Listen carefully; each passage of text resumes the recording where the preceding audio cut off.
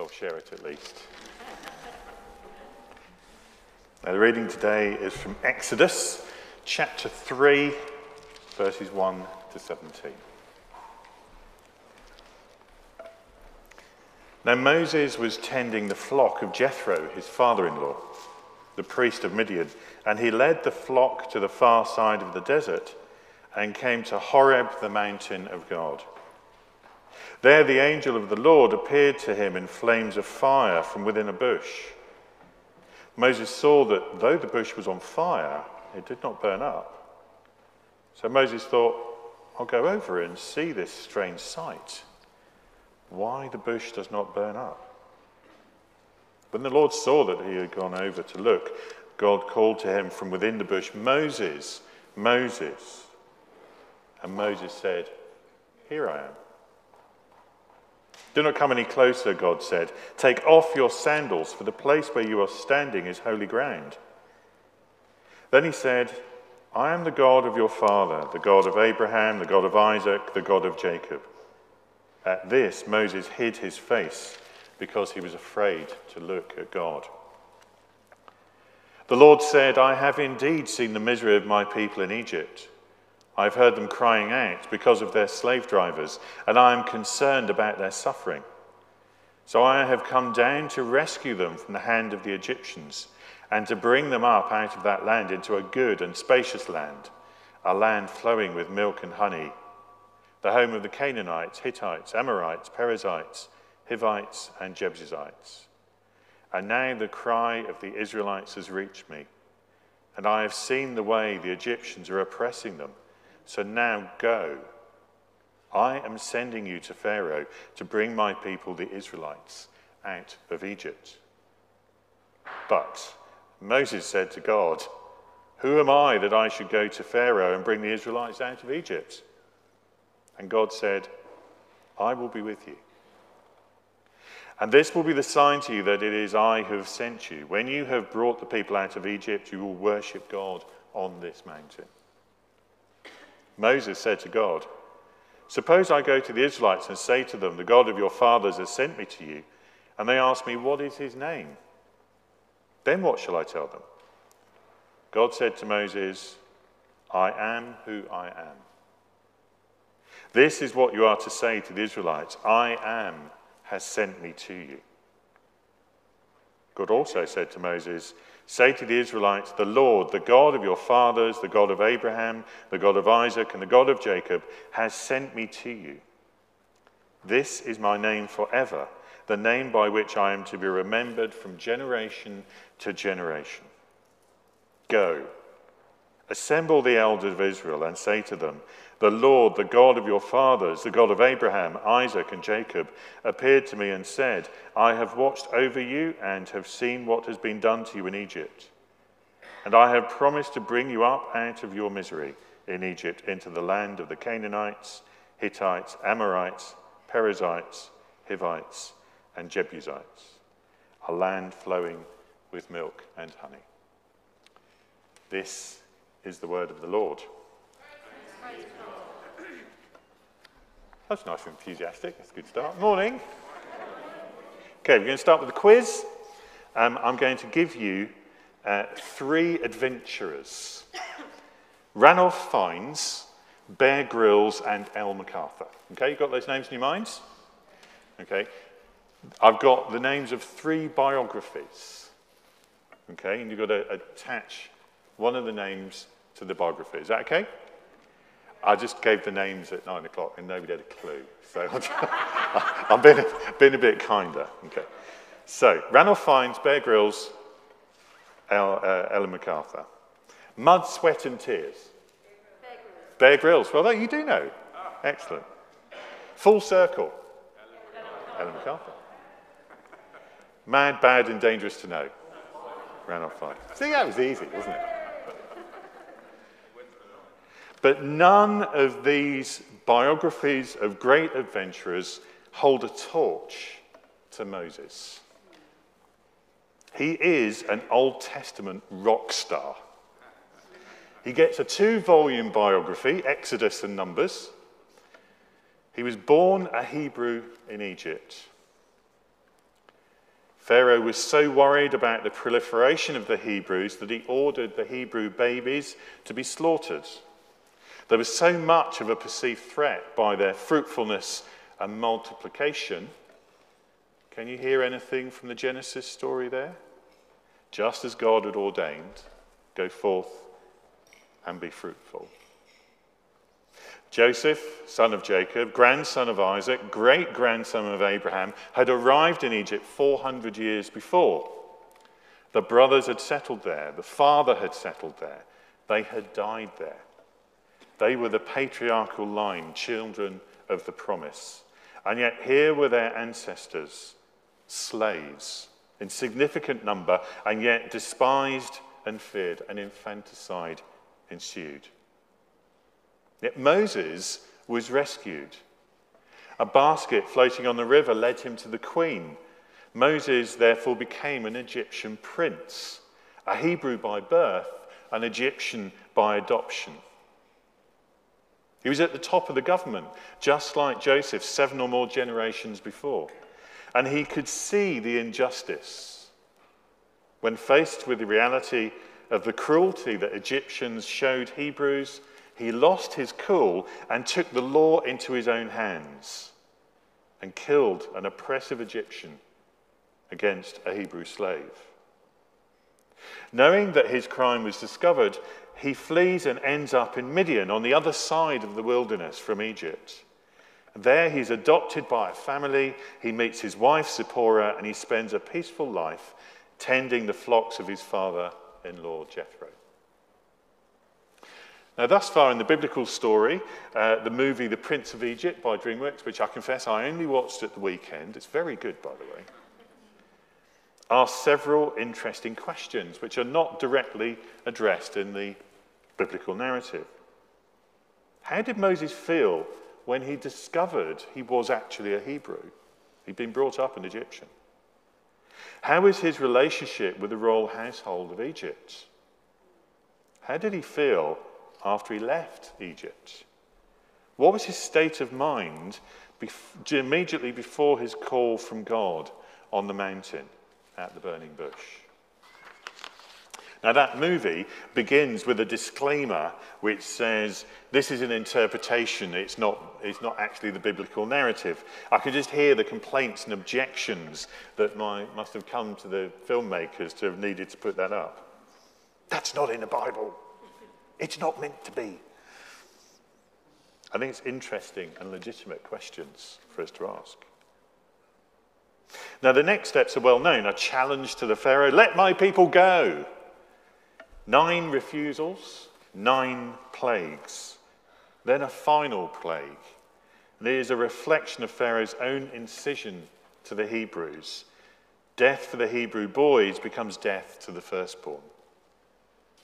The Hebrews are saved by blood from the ceremonial lamb daubed on the doorposts. The destroyer comes and God's terrible vengeance is exacted. Pharaoh relents and they leave.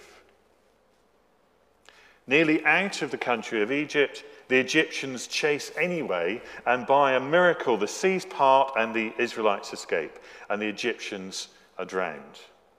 Psalm 136 recounts all of these events. They will be told by Hebrew families and communities for many years to come, all the way to the modern day. These are momentous events. In the wilderness, it's a mixed bag. Lots of grumbling. God's provision of meat, food, and water, despite the ungratefulness of the people.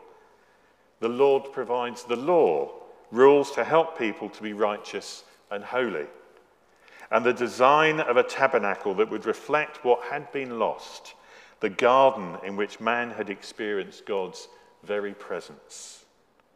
It's a tent, a place of special presence, and within it an ark in which the law can be found. The laws are precise. The laws are clear. I will restore what you have broken. Follow me, says the Lord. Moses is the leader called to lead the chosen people in this task. But the first volume, Exodus, ends with Moses unable to enter the meeting place. For the glory of the Lord was there, even though he had entered the Lord's presence up in the mountain. In this place, given to them by God, he cannot enter. Volume 2, Numbers, starts with a census. Lots of numbers, hence the name. There are many rebellions against Moses. There are neighboring kings who want to get the prophets to prophesy against Israelites. Even though they, the Hebrews, don't know anything about it. The Balaam and Balak story happens in a mountain where they're down in the valley. Balaam came through where Balak wanted cursing. He, hearing from God, could only bless them. This rebellious generation in the valley, however, must die before the next are ready to enter the promised land. They get so close and yet so far. Moses disobeyed once too often with the rock, depending on his own wisdom rather than God's instruction. We find that he will not enter the land. That becomes Joshua's job. Yet Moses spends a whole book reminding, teaching, and training the Israelites how to honor the gift God has given them. We call this book Deuteronomy. Moses dies at the end. His error in the wilderness with the rock and the water, his lack of trust, his disobedience meant that while honored by God, he was not to enter the promised land.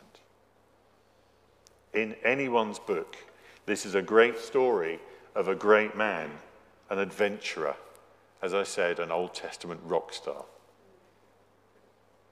For centuries, this man would have fitted the bill, because at this point, while I was writing this sermon, I had some music playing in the background, and just a certain song came on at this very point, and the words seemed appropriate.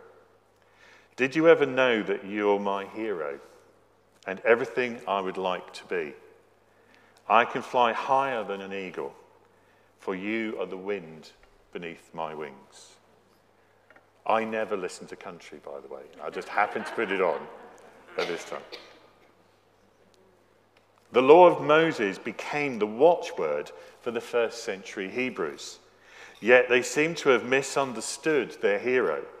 They seem to have twisted the ideal. Jesus would challenge the religious leaders of the time, accusing them of making excuses for rebellion and making laws that were not of God, but mostly of not recognizing God's very presence right in front of them, Jesus himself. Yet even then, Moses makes a final biblical appearance, but not center stage like in Exodus and Numbers, but at Jesus' side. Two men, Moses and Elijah, appeared in glorious splendor. Talking with Jesus, they spoke about his departure, which he was about to bring fulfillment at Jerusalem.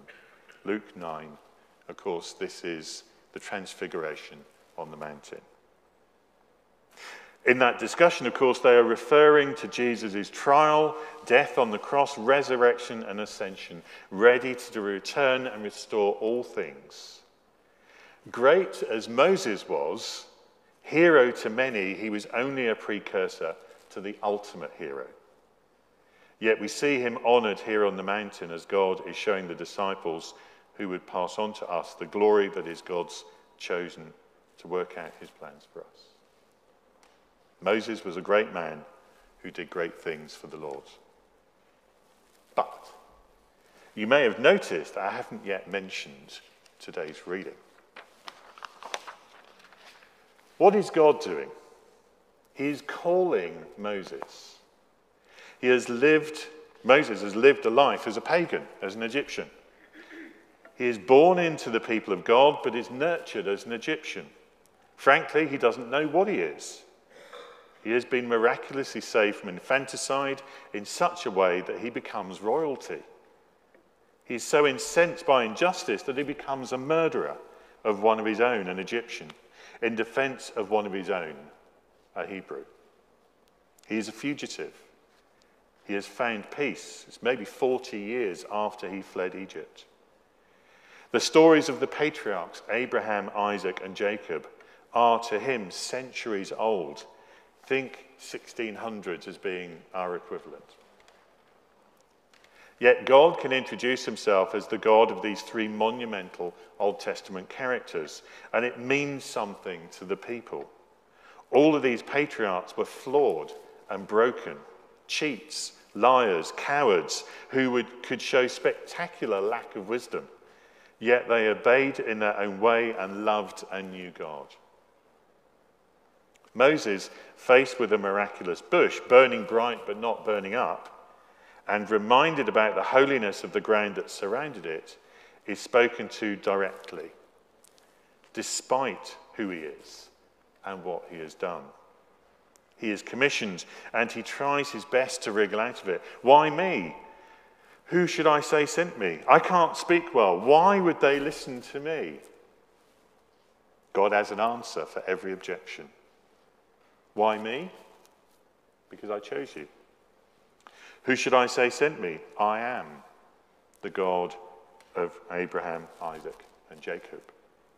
I can't speak well. Well, I'll send your brother to go with you.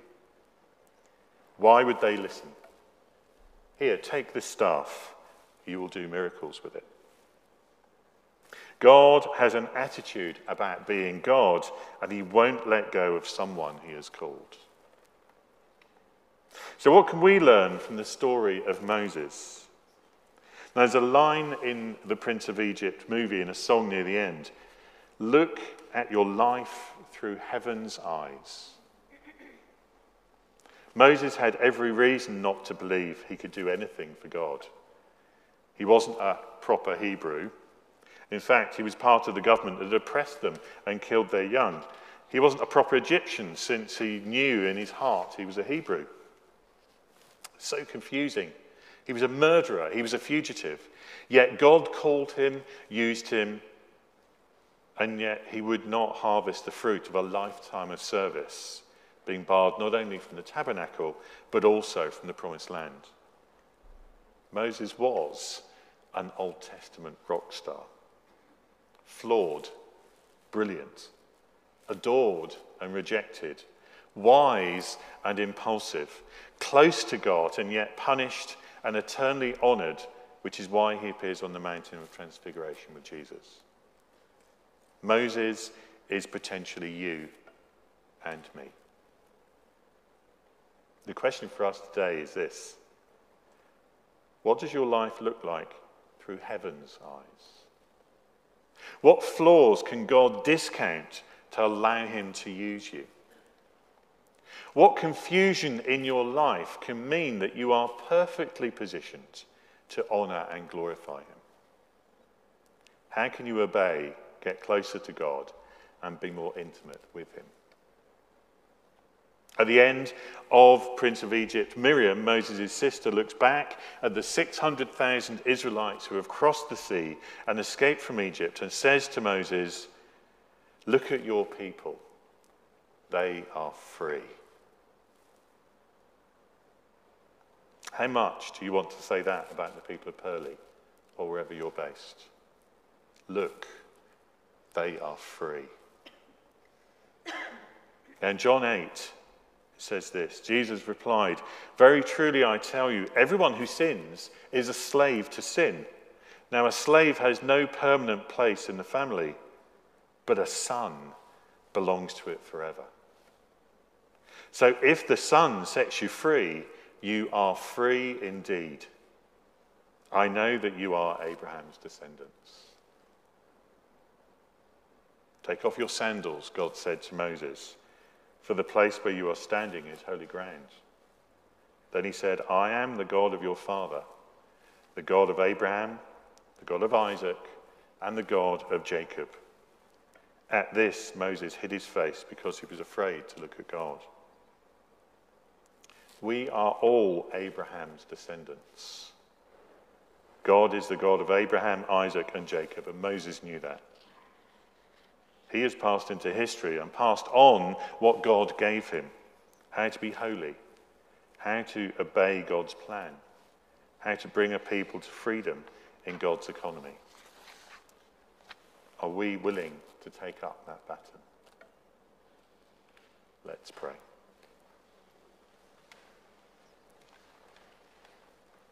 Father, we thank you for Moses. We thank you for the story that we have just heard, with all its ups and downs. And we thank you for your part in that story, never letting go, always having a plan, always being faithful. And when we look at things, we look at them with human eyes. But you look at our lives through heaven's eyes. Show us that different way. Give us a heart for freedom for all peoples that comes through the death of your Son, the resurrection, and his coming again. And we pray this in Jesus' mighty name. Amen.